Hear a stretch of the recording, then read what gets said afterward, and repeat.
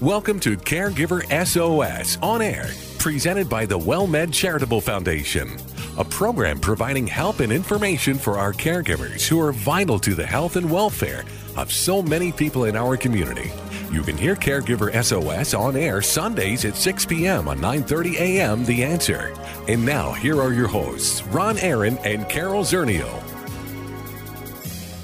Well, thank you very much, and welcome to Caregiver SOS On Air. I'm Ron Aaron, along with our co-host, Carol Zernial. Carol is the Executive Director of the WellMed Charitable Foundation and has responsibilities for marketing and public relations as well for WellMed Medical Management. Graduate of Trinity University and I always say that, University of the Incarnate Word. I know. I don't know why I look them together. It's maybe the Catholic school thing.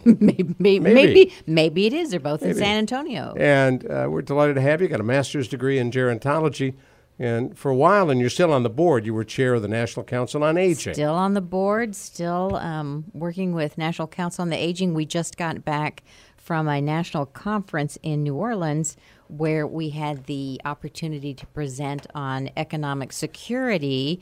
And for those of you listening who may have difficulty paying the bills or know someone who has difficulty paying the bills, in addition to the session, there was one of those open mic ask a question to the panel. And I was talking about, this fear that we've had in our field of aging for years, that economic security. Well, people live beyond their money. Well, they live beyond their money, but that the baby boomers have no savings. So you've got 1/3 who are in debt. You have another third who have no savings. They're living paycheck to paycheck. And then you have 1/3 that have savings. So 2/3 of 74 million people in this country cannot afford any emergency over $400. Wow. And so the question I asked was, we've been afraid we were going to fall off this financial cliff for 30 years. We've been talking about this and trying to prevent it. And did we? Because, we're starting to see the people falling off the cliff. That was before the Great Recession. It was before, we had all of this financial roller coaster that we've been on for the last decade. Well, I have a friend who had hoped that she would retire and lost in her entire 401k savings, which was a real nest egg. It's gone. Well, she's still working. And the people that are retired right now, for those of you who are caring for an older person, or maybe you're one of the lucky ones that has a pension, so you got a retirement pension. A lot of the baby boomers on the tail end, people like me, are not going to have that. The only money that we have is the Social Security and the money that we have put away through those 401k. There's no pension coming. No. And so, Social Security is not a retirement program. Right. So the National Council on the Aging, in addition to looking at health and caregiving, they're also looking at how do we improve the economic security of folks. And I know that, a lot of listeners out there may be identifying with that concern. Well, you find more and more older people working well beyond where they thought they would be working. Right. And it's fine if you want to work, you enjoy working, you get something out of that in addition to the paycheck. It's another thing I can remember when my aunt, her husband lost all of their savings because the company went bankrupt and their retirement plan was the company. Wow. Was all invested in stock in the same company. In the company. So we know that's happened, in several organizations. And if you're 76 years old and you suddenly find out that you have to go get a job and you don't want to go get a job, it just, Even Walmart was discontinuing greeters. Well, I know, and the Walmart's discontinuing greeters. Right. So we can be depressed about all of that. It's just, I know that people think about it, and maybe not enough of us are talking about it.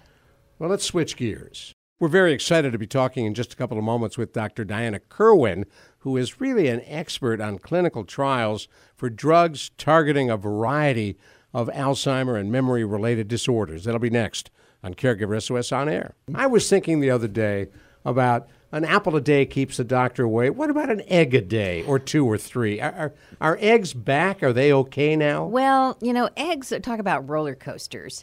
Eggs, I think I mentioned just a couple of weeks ago that there had been a recent report where eggs are back in the bad category. So eggs were bad, then it was like, no, eggs aren't bad. Eggs are good. So thank you, Jane Brody at the New York Times. We love Jane Brody. For picking up that study and kind of dissecting it to what it really means. Because there was a study that said if you eat more than 3 eggs a week, you're going to get very high cholesterol and you're going to have heart disease, and it goes up exponentially. If you don't eat any eggs, you're not going to have premature death. So if you don't want to die prematurely don't eat eggs. Of heart disease or stroke, don't eat eggs.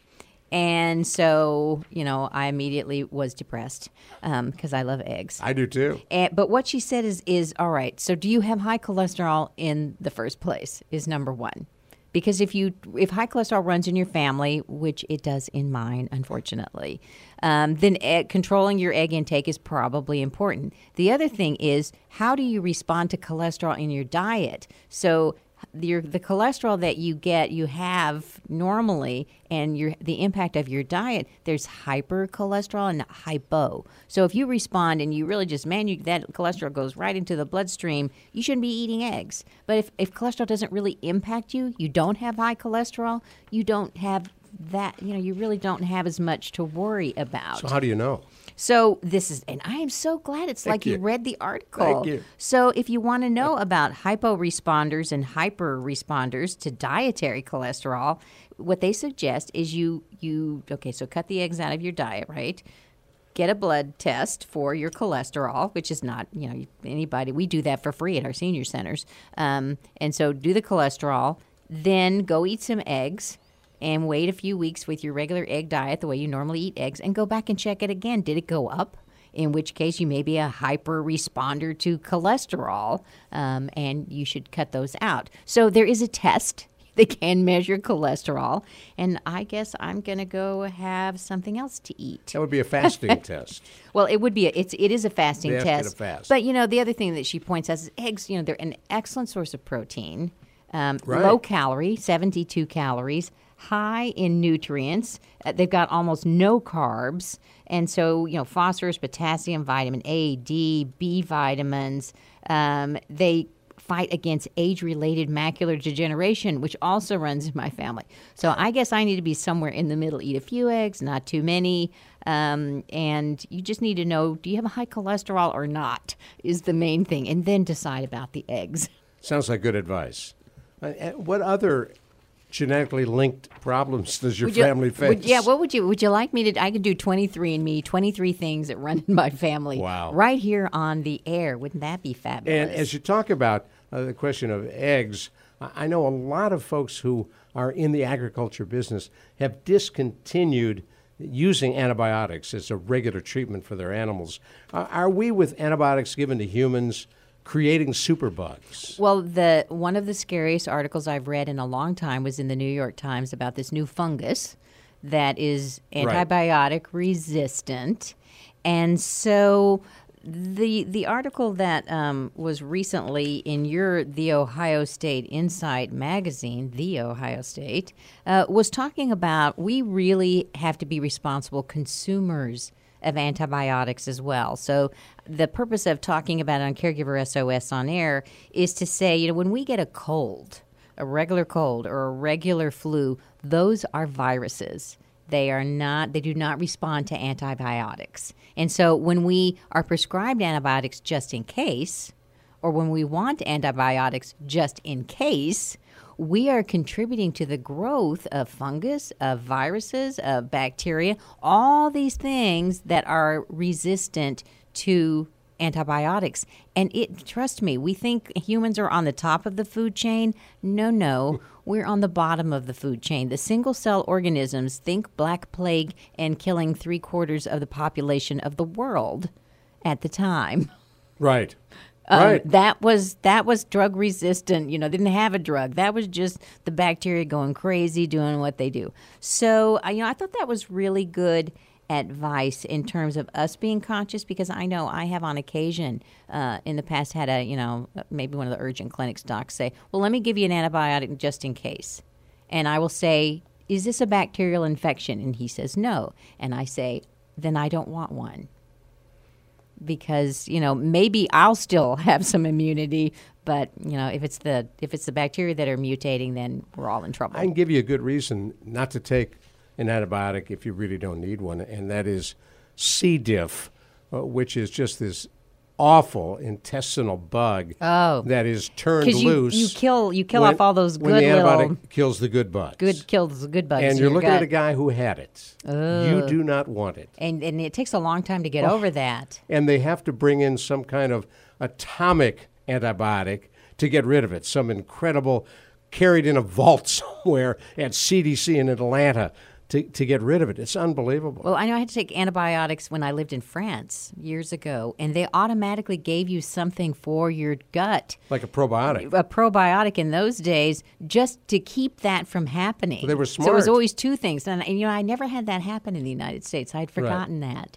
Yeah, you need the probiotic. Yeah, it was a probiotic, Right. and they just prescribed that as well right there at the same Well, time. the French no more. The French, they do know these things. Exactly. Except where the electricity in Notre Dame So the is. fact is, superbugs are out there, and they could be growing if we continue to kill off the good bugs. That's right. So it's up to all of us, whether we're a farmer, a caregiver, a consumer, to do our part and encourage others to not use antibiotics like they're candy. Well, times have changed, too, as we become more knowledgeable. In the old days, which is not that long ago, especially if you had kids, you go to the doc and they're not feeling well, we'll give them amoxicillin. Just automatic. Right, which I'm horribly allergic to. Oh, you are? Oh, wow. Horribly allergic, yes. I'm very ill. Amoxicillin just knocks me. I have like 23 minutes before it knocks me on the ground. Wow. Well, I'm glad to know that because occasionally we travel together, and if someone tries to feed you amoxicillin, please stop them. We'll prevent it. Please stop them. Wow. Yeah, it's horrible. Well, my wife is allergic to penicillin also. Yeah, and all the derivatives. It's bad. Yeah, and they're 8 million. What else you got? Well, what else I have is talking, we talk a lot about stress and caregiving.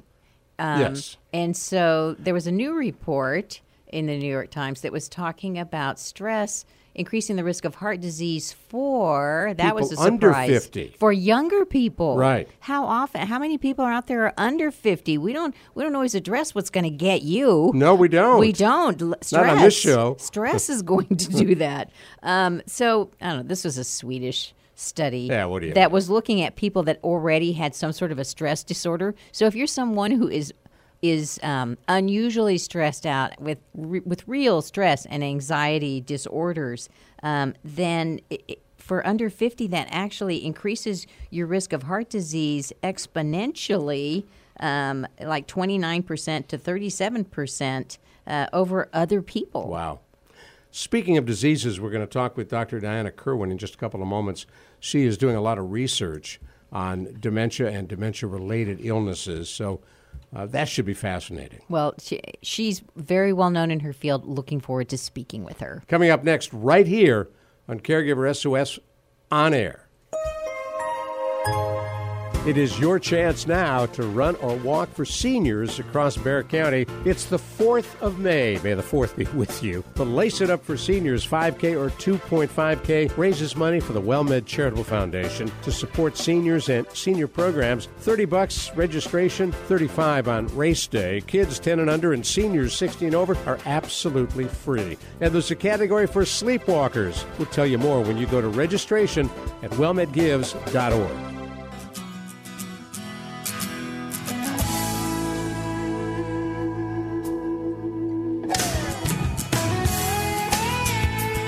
We are so pleased you are with us here on Caregiver SOS On Air on 9:30 a.m. The Answer. I'm Ron Aaron along with our co-host Carol Zernial, and we've been promising Dr. Diana Kerwin, and sure enough, she is with us now. Dr. Kerwin is Chief of Geriatrics at Texas Health Presbyterian Hospital in Dallas and Director of Texas Alzheimer's and Memory Disorders, a Texas Health Physicians Group. Grew up in Chicago, Illinois, and went to a Northwestern University, where she was at the National Institute on Aging in Chicago as well. And we're delighted to welcome Dr. Kerwin to our Caregiver SOS On Air hotline. Doctor, welcome. Thank you so much. Nice to be here. You've identified a specialty and really working predominantly on a disease that you don't hear much about. We've done, I was saying to Carol Zernial, our co-host off the air, we've done literally hundreds and hundreds of programs and covered every disease imaginable, but had not touched on PSP. Oh, progressive supranuclear palsy, yes. It's thank you for asking. Thank you for having me on the show. I actually I specialize in aging-related brain changes. So neurodegeneration is the broad term. When you think about neurodegeneration, the number one that usually comes to most people's minds is Alzheimer's dementia. Right. But there are other diseases that occur in aging, which is really after the age of 60 or 65, that also can result in a decline in both movement and brain function. And one of those is something called progressive supranuclear palsy, or PSP, which is actually a fairly rare form of dementia. But when I got involved in some research in this area in 2014, it was for a new medication for PSP, but it is now also being developed as a potential treatment for Alzheimer's disease, because there is some similarities between the two diseases as far as what actually occurs in the brain that causes the decline. And so it sort of branched off from my initial involvement in Alzheimer's research, and now that's sort of cascaded over into PSP, and PSP research is now sort of going back and has a lot of overlap with Alzheimer's research as well.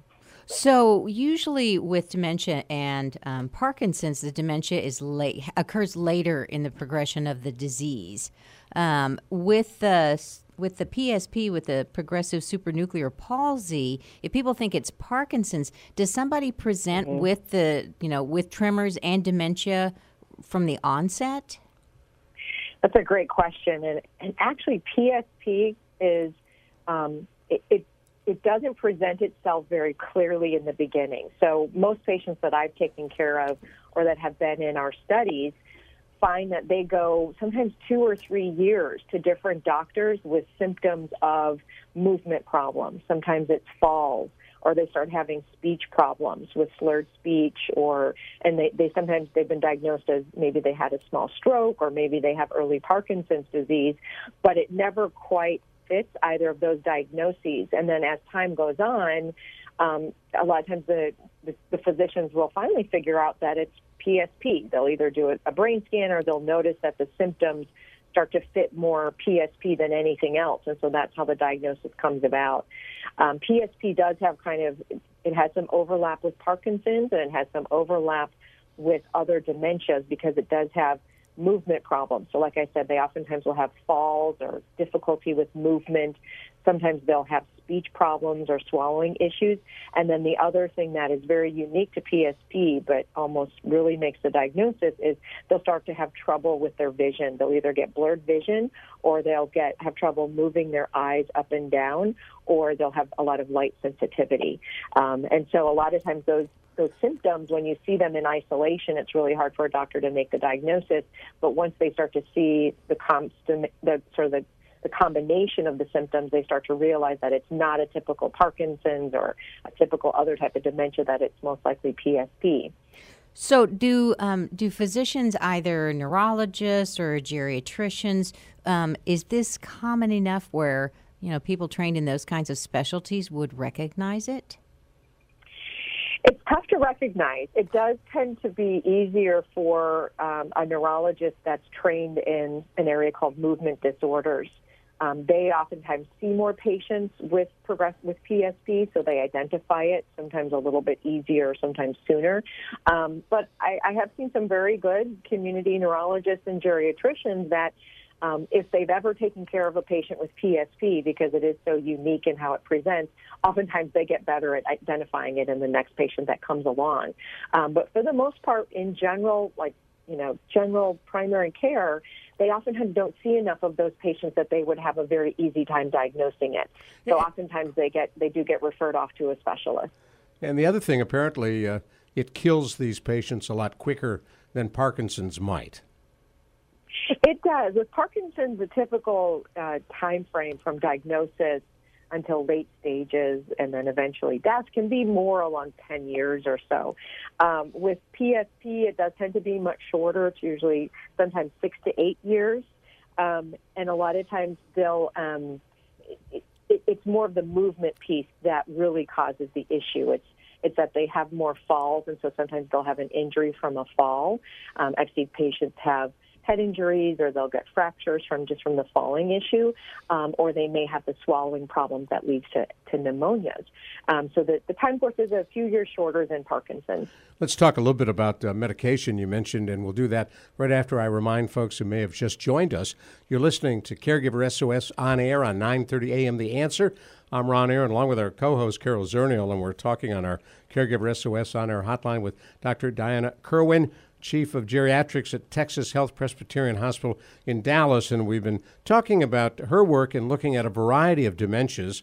Talked a little bit about PSP and Parkinson's. Well, what about the medication you mentioned that seemed to have some hope, not only for treating PSP, but Alzheimer's, which would be wonderful?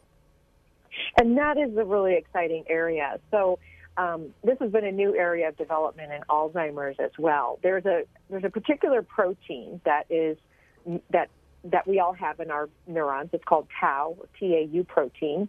It's in everyone's neurons, and it has a normal function in a normal working neuron in the brain.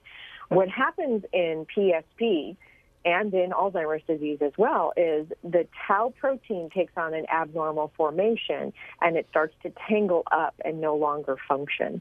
So basically, if you took a nice piece of string and it was nice and taut and it was functioning in a certain way and it started to tangle up and get knots and no longer was working, that's kind of what happens to these proteins. And it's one of the primary reasons why a patient with PSP starts to have decline in certain areas of their brain, is that the tau protein in some of the movement neurons and some of the neurons that control eye movements and swallowing start to have the abnormal tau protein, and that causes the neurons to decline and to die. And so that's why their symptoms present from those areas of the brain.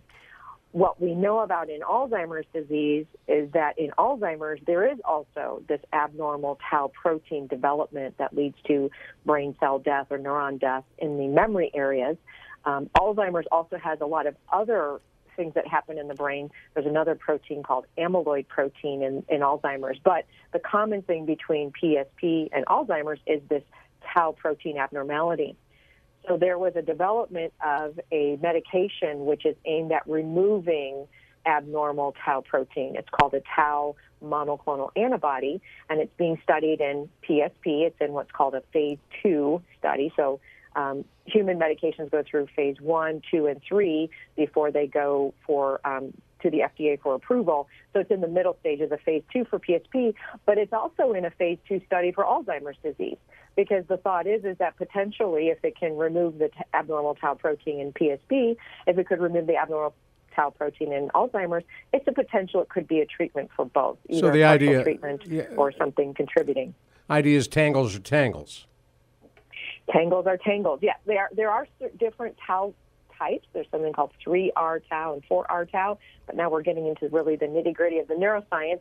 But there is some thought that abnormal tau is abnormal, and if you can remove the abnormal tau and leave the normal tau in the cell, that you could maybe stop the progression of the disease from worsening. And so that's why it is being looked at in both Alzheimer's and PSP. Well, it's very exciting. It's very exciting. I'm curious. I had the opportunity to go to the NIH, the Alzheimer's Research Summit they had a few weeks ago. Right. And what I learned there was that not all of these neurodegenerative diseases, show up the same way when on the new brain scans. And that I can't remember. So Alzheimer's, we now know what a brain with Alzheimer's looks like. I believe it's on a PET scan, the colored brain scan. Yeah. But that some of the other ones, I believe it's FTD, which is also, I can't remember if it's FTD or Lewy bodies, doesn't show up on a PET scan. You have to do the old-fashioned MRI because of, it just, I can't remember if it was the tau or the plaques. It doesn't show up. So I'm wondering, if we were to map the brain like that, would we be able to recognize a brain that had this progressive supranuclear palsy? Yes, and I'm glad you went to that conference. That's a great conference.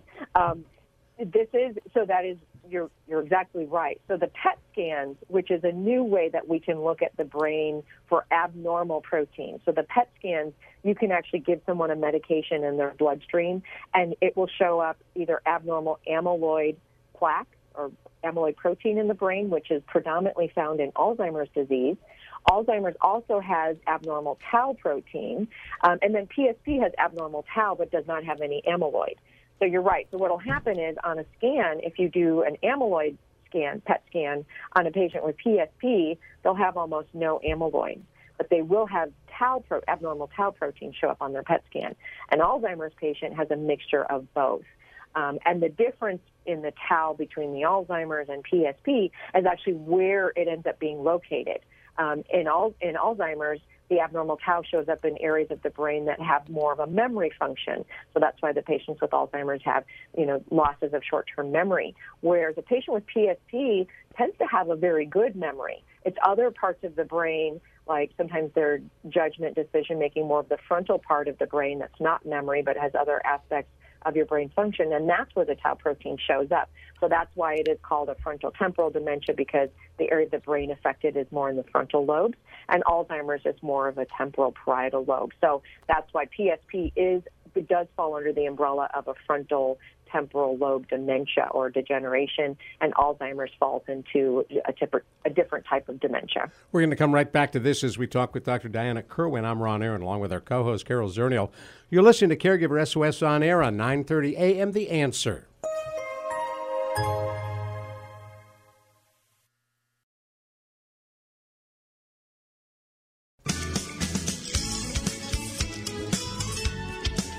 We're pleased you're with us here on Caregiver SOS on air. I'm Ron Aaron, along with our co-host Carol Zernial. We're talking with Dr. Diana Kerwin. She's up in Dallas, where she works in a field that many of us who are in advanced years are hoping she finds the cure and the answer to all these different dementias. Carol Zernial, you've got a question. Well, Dr. Kerwin, for me, I know we're kind of down into the science, talking about what do the brain scans look like. But, in the last few years, having gone to several conferences related to dementias, I hear the frustration of the caregivers and the people with the disease when they can't get a diagnosis, when people don't know where to look to get the right type of disorder. Way back when I was in graduate school, we used to say it didn't matter what dementia you had. It was either reversible or it wasn't. And if it wasn't, you just kind of had to move on and wait till somebody died to figure out what it was. So the idea of needing to know what type of dementia you have and what possible treatments there are is just so important. It really is, and it is an area of frustration when you meet patients and families that sometimes have gone 2 or 3 years knowing that something's wrong but not getting a good definitive diagnosis. The reason why an accurate diagnosis and early diagnosis is important is there's a few different reasons. One is eventually, when we do have treatments that are disease modifying, either something that's really going to stop or treat Alzheimer's or PSP, that's where these treatments are going to be probably much more specific than the treatments we have currently. Right now, most dementias are treated with about the same medications, and those medications are fine, but the treatment developments now are getting more specific at the underlying pathology in the brain. So having the correct diagnosis is going to be even more important. But even until the day that we have those treatments available, having an accurate diagnosis is so important from an education and information and quality of life standpoint for patients and families. It's very difficult if they've been told you have Parkinson's or you have something, but they really have PSP. So what happens is they go to the doctor and they're told, okay, you have some type of Parkinson's, I'm not sure. And then they go and they look online, and everyone does, Google doctor, and they look it up and they say, well, but wait, this doesn't look like what they describe as Parkinson's. This is different. We also have these things going on. And it's very difficult then to deal with a disease when you're not getting good information about what symptoms may come up. So sometimes the most important treatments that we give in the office is just information about the disease so that the family and the patient knows what to expect. So then when it does occur, if it does, they know, oh, we talked about that. Yes, that does happen with PSP. That's part of the disease. It's not something new. It's part of it. Or even how to prevent it from happening. Like with PSP, walking difficulty and falls can be a big part of their risk for injury and quality of life. So even just having them get to a physical therapist, getting the right kind of walker can actually improve quality of life, even though it's not curing the disease. It's very important, I think, for families to have a very accurate diagnosis so that when they can go seek out the information they need in the community to help manage the disease the best way possible. And then, like I said, in the future, it's going to be even more important that the diagnosis be accurate because the treatments are going to be much more specific. We aren't going to be able to give the same medication to everybody with any form of dementia. It's going to be, we really have to know what they have. Now, the imaging that you talked about is going to help doctors with more certainty and specificity about what the disease is exactly, and so that's going to go a long way in the future. But I still think for families, getting to resources in the community like shows like this or the Alzheimer's Association, PSP has a support group called Cure PSP that has a great website with information about the diseases under PSP. There's an FTD website. So even going there and reading through that, getting the information that gives them that aha moment of, oh, this is what I think mom or dad has, can really help them then find the right specialist and find the right resources. In fact, we've done some shows on FTD, which is really a very depressing disease. Not that, they're all depressing. But in that case, if you are misdiagnosed and given medication that is designed for Alzheimer's, it can be harmful.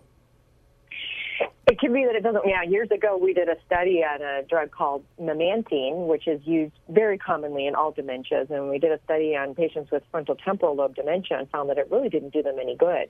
So it wasn't that it harmed them, but here they were spending money on a medication that really had no benefit to them whatsoever. Right. Yeah. So it can be that, and using your finances on something that's not going to help you can be detrimental because they really need those money to help them in other ways if they need, for other treatments. Well, that would be more effective. How close are we, you're in the research field, into having some new drugs just to replace the ones that we have? The Alzheimer's drugs that are still being prescribed today have been around for a long time. They don't work very well or for very long, if they work at all. Are we looking at possibly in the next few years having something else to offer? So there definitely the medications that are currently prescribed are what we call symptomatic therapies. So they have their place still. If you have symptoms of memory loss and different things, they can have benefits. So they'll always likely be around, even when we get to disease-modifying therapies.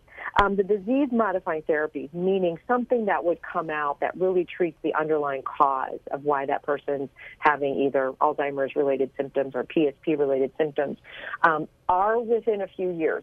Sometimes it's really hard to say the time frame because there's so many what-ifs that we have to get through.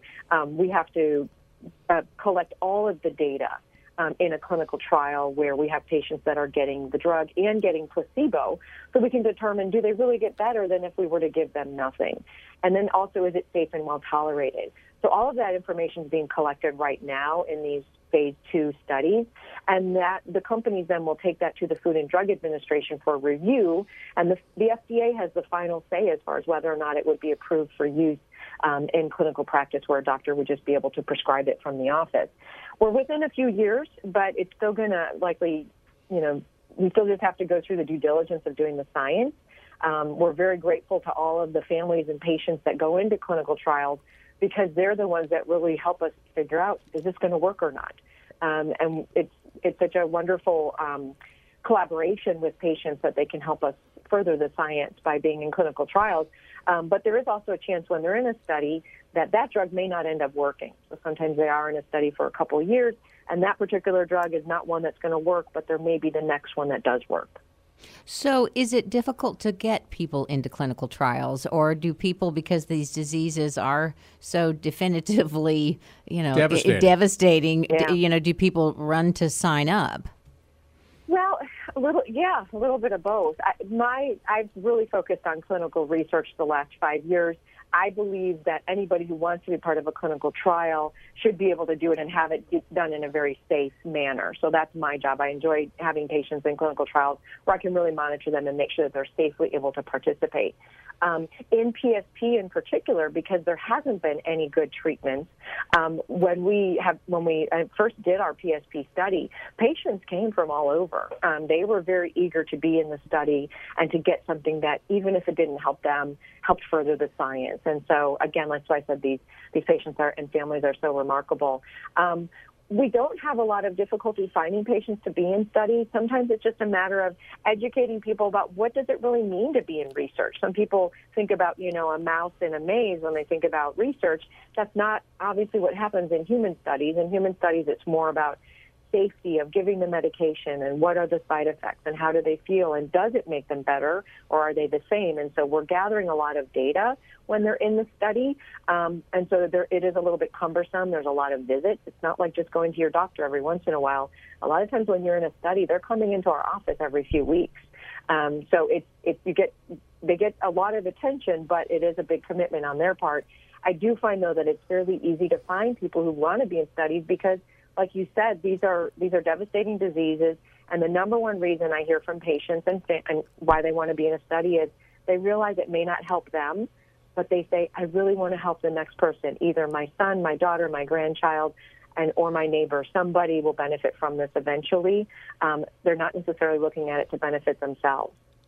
What was the motivation for you, Dr. Kerwin, to get into this field of work?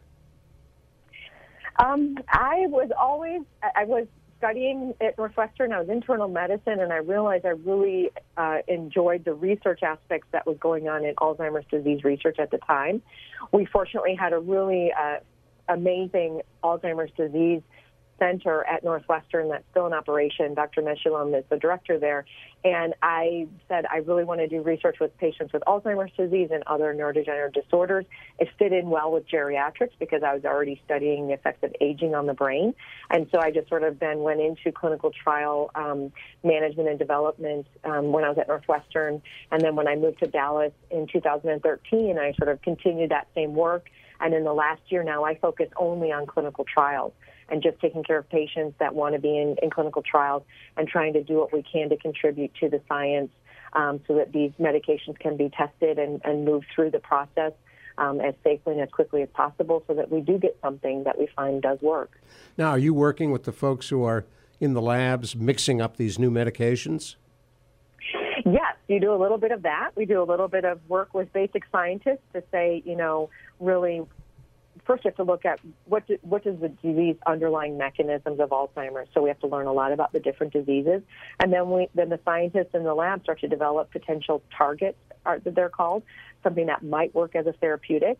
My job is usually to come in when they're ready to go from the lab into a human study and looking at the design of what would be the safest and best information to get from those early stages when you're developing clinical trials. How do you, sometimes you can't do everything on a human being in order to see what will work. You have to balance really their safety and the burden of being in the study with what is really the information we need from them in order for them to safely participate. And so I'm usually involved in the design as well.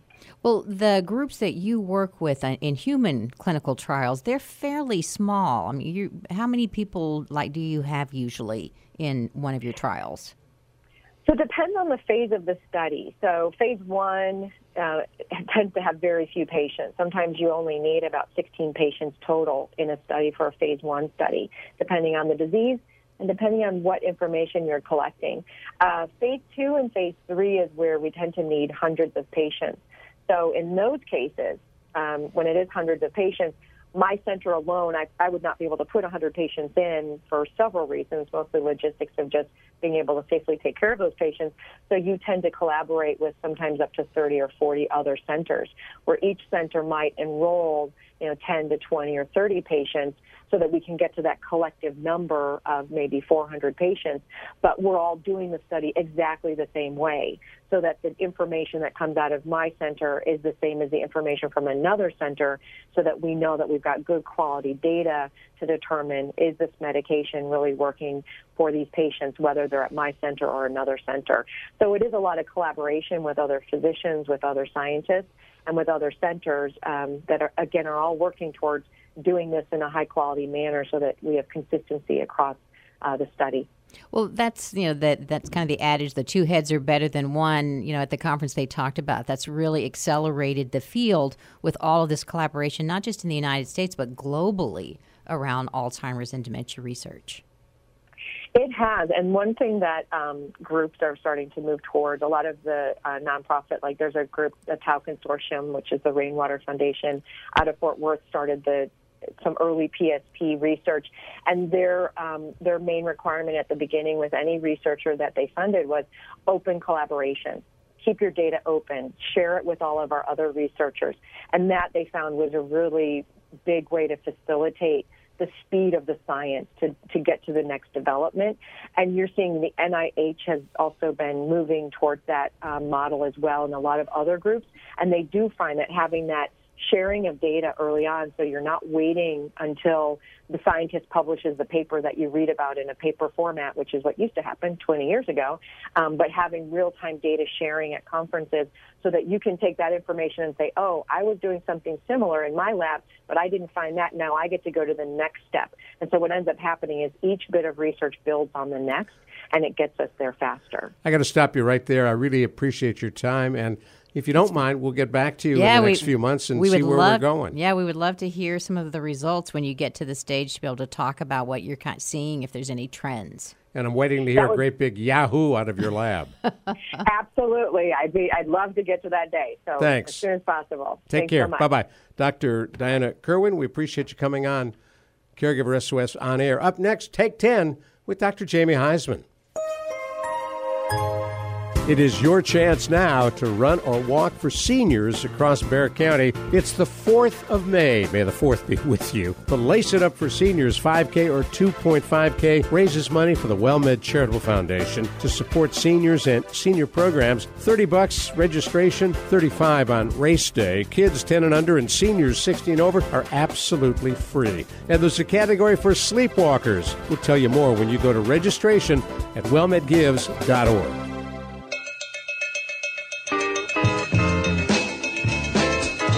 We appreciate you sticking with us on Caregiver SOS On Air. At the end of each and every one of our programs, we bring you Take 10 with Dr. Jamie Heisman, nationally known psychotherapist and an expert not only on caregiving but on addictions as well. Carol Zernial, our co-host, is here, and I'm Ron Aaron. And Carol, you've got a pretty relevant topic that affects a lot of caregivers and families. Well, I was thinking about care transitions, and I know, Jamie, you've had some care transitions in your own family where somebody is, they're at home, then they're at the hospital, then they're at rehab, then they're back home. And I'm wondering, what are some of the pitfalls of moving someone you're taking care of into different situations? Well, Carol, I don't think our healthcare system yet has grasped that. I think that we're still struggling as the Centers for Medicare and Medicaid keeps, talking about admissions and readmissions issue. So I think we're trying to still get it right. But I was very fortunate in many ways because my father is married to what I call a black belt caregiver, literally somebody who gave up their life basically to take care of him. And literally he's got, I think, 15, 20 more years as a result of that. So she never left his side. But there's so many issues around a care transition that can go wrong that if she wasn't there, I'm sure it would be a different story. Well, like what's something that typically happens when somebody leaves the hospital and you have that discharge planning process to go to rehab? What are some of the things that happen that families need to look out for?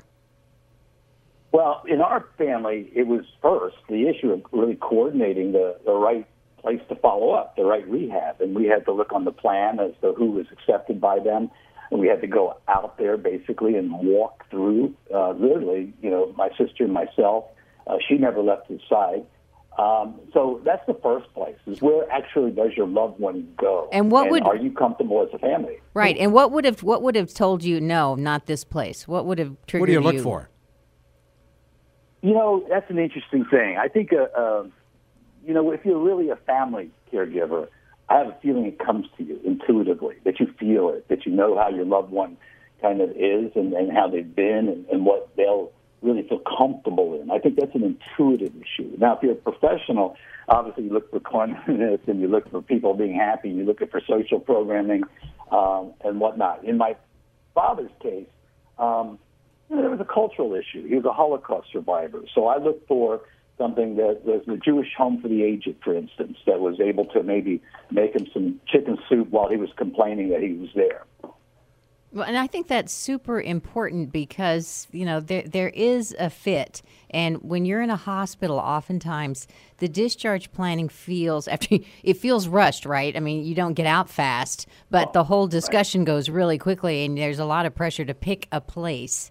And so making sure that you do choose a right place that's, convenient for you to get to so you can come and go easily, that is clean, that does kind of meet your family. I know, with my mother, we looked for smaller places for her because she didn't do well normally in a really crowded, busy environment. It was really important to try to kind of keep things, at least if it was a lot of people, it needed to be a little bit quieter. It's interesting. In our family, we're going through this right now. Gina's mom, my mother-in-law, just had surgery. She refuses to go into a rehab. At all. She doesn't want to do it. Not going to do it. I'm going home. Right. And there's nobody really father. there to care for her. Which can be dangerous. Right. Yeah.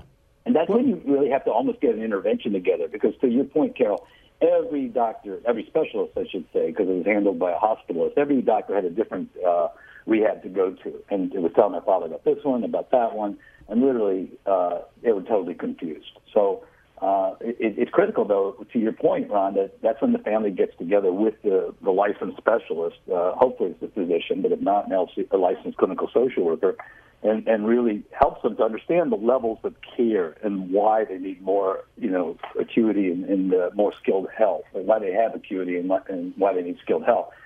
But there's more things. I mean, you pick a place, you have to worry about the food that they have, the preparing of the meals. Is there also kind of coordination between, yourself, the provider that you just left, the hospital, and the rehab? I mean, so there's so many things. It's like changing a tire on a fast-moving vehicle. Well, and one of the tricks that we learned with my great aunt was we would call the facility that she was going to go to a couple of times to see if they answered the phone. Wow, that's a good idea. Because there were a couple of facilities you could not get anyone on the phone or to return a call. Wow. If you just joined us, a great idea. If you just joined us, by the way, we want to let you know you're listening to Take 10, part of Caregiver SOS On Air. I'm Ron Aaron, along with our co-host Carol Zernial, and Dr. Jamie Heisman joins us on our Caregiver SOS On Air hotline from Florida. That's a good thing to do. The other thing, Dr. Jamie, you mentioned to go there, and Carol asked, what do you look for? And you said, well, you think caregivers intuitively know how it feels. What about from the standpoint of quality of care? Are these places the way clinics are they measured? Are they rated? Is there a star system? Yes, there is, Ron. There is, and obviously you can also go, believe it or not, to skilled facilities, assisted living facilities that are on Yelp. Even, I mean, you really can get from a caregiver's viewpoint, because as much as it should be something that we're going to project, that feeling for our loved one, don't forget our loved one's not going to be happy like your mother-in-law, Ron, in any place. So really, this is about caregiver management. This is about finding a place comfortable that you can actually justify and also provide support for. Well, did you have any issues with medications? Like, did you know, or did the facility know exactly what your father was supposed to be taking once he arrived there? This is where obviously the black belt caregiver can be too much, because she was really monitoring every pill, brought things in. She couldn't do it. Obviously, there was policies and procedures. She knew what time he takes one particular medication, what time he takes another. And, it was basically, you could see them, because my father and his wife are like out of central casting. And I told her, you probably want to ease into the culture rather than superimpose yourself into the culture. So it's really important to get a feel for the place beforehand and really understand how they get, when they get medications, and get on board, if you will, with the skilled staff. Well, and I think you make a good point, because you can become the caregiver, the family member that the facility doesn't like. And they're not supposed to retaliate, but it can make for a difficult rehab stay. It's where the cook spits in the soup. You don't want it can make for a difficult stay if you get on the wrong side of everyone. It's a delicate balance because you can really project, to them that they don't like me either. And that's, what somebody who's too close, obviously, to the situation can do. So it's a dicey sort of deal in terms of balancing those two. Well, do you find that in rehab facilities, I know people come out of the hospital and they're exhausted. They were in the hospital because something was going on, and then they get to the rehab. So is getting a good night's sleep, is that usually an issue in rehab? Oh my gosh, you must have been there, Carol, with me, because my father, when he was transferred, he was so tired. This is a 91-year-old man who goes to work every day, believe it or not, and he just looked like a whole different person. So, yes, he had to almost detox from the hospital stay, that tremendous, exhausting sort of time that he was there. And it took him at least 2 to 3 days, and they were torturing him, obviously, to get into rehab. So, again, there's a delicate balance, and when a caregiver goes and really surveys a place, they may want to connect with the staff to feel the comfort level of this interaction. It's an interesting balance. The hospital wants to get you out. They want to get you either home or into rehab, but they also don't want you coming back. They don't want a readmission. Yes, it's true, and it is like an absolute nightmare. It's like exactly what Carol says. It's so frenetic and so acute. That's why I think you should plan as soon as you get in there, like hospitals do. That discharge planning begins upon admission. So a caregiver should really prepare well beforehand, before they get the news, because the hospital is going to hustle them out as quickly as possible. Well, and for those who really want some concrete tips on care transitions, I recommend nextstepincare.org. That's all blobbed together, nextstepincare.org, run by United Hospital Fund, which is a nonprofit that helps hospitals develop policies in New York State. And they have some wonderful tools of things you need to know when someone is transitioning from hospital to rehab to home. We'll try that. We are flat out of time, Dr. Jamie. Thank you very much. Carol Zernial, thank you. For Take 10, I'm Ron Aaron, along with Dr. Jamie Heisman and Carol Zernial. We appreciate you joining us. You can catch this show Sundays at 6 p.m. on 9:30 a.m. The Answer. You've been listening to Caregiver SOS on air, presented by the WellMed Charitable Foundation. Email suggestions and comments on this radio program to radio@wellmed.net. And join your hosts Ron Aaron and Carol Zernial for another edition of Caregiver SOS on air on 9:30 a.m. The Answer.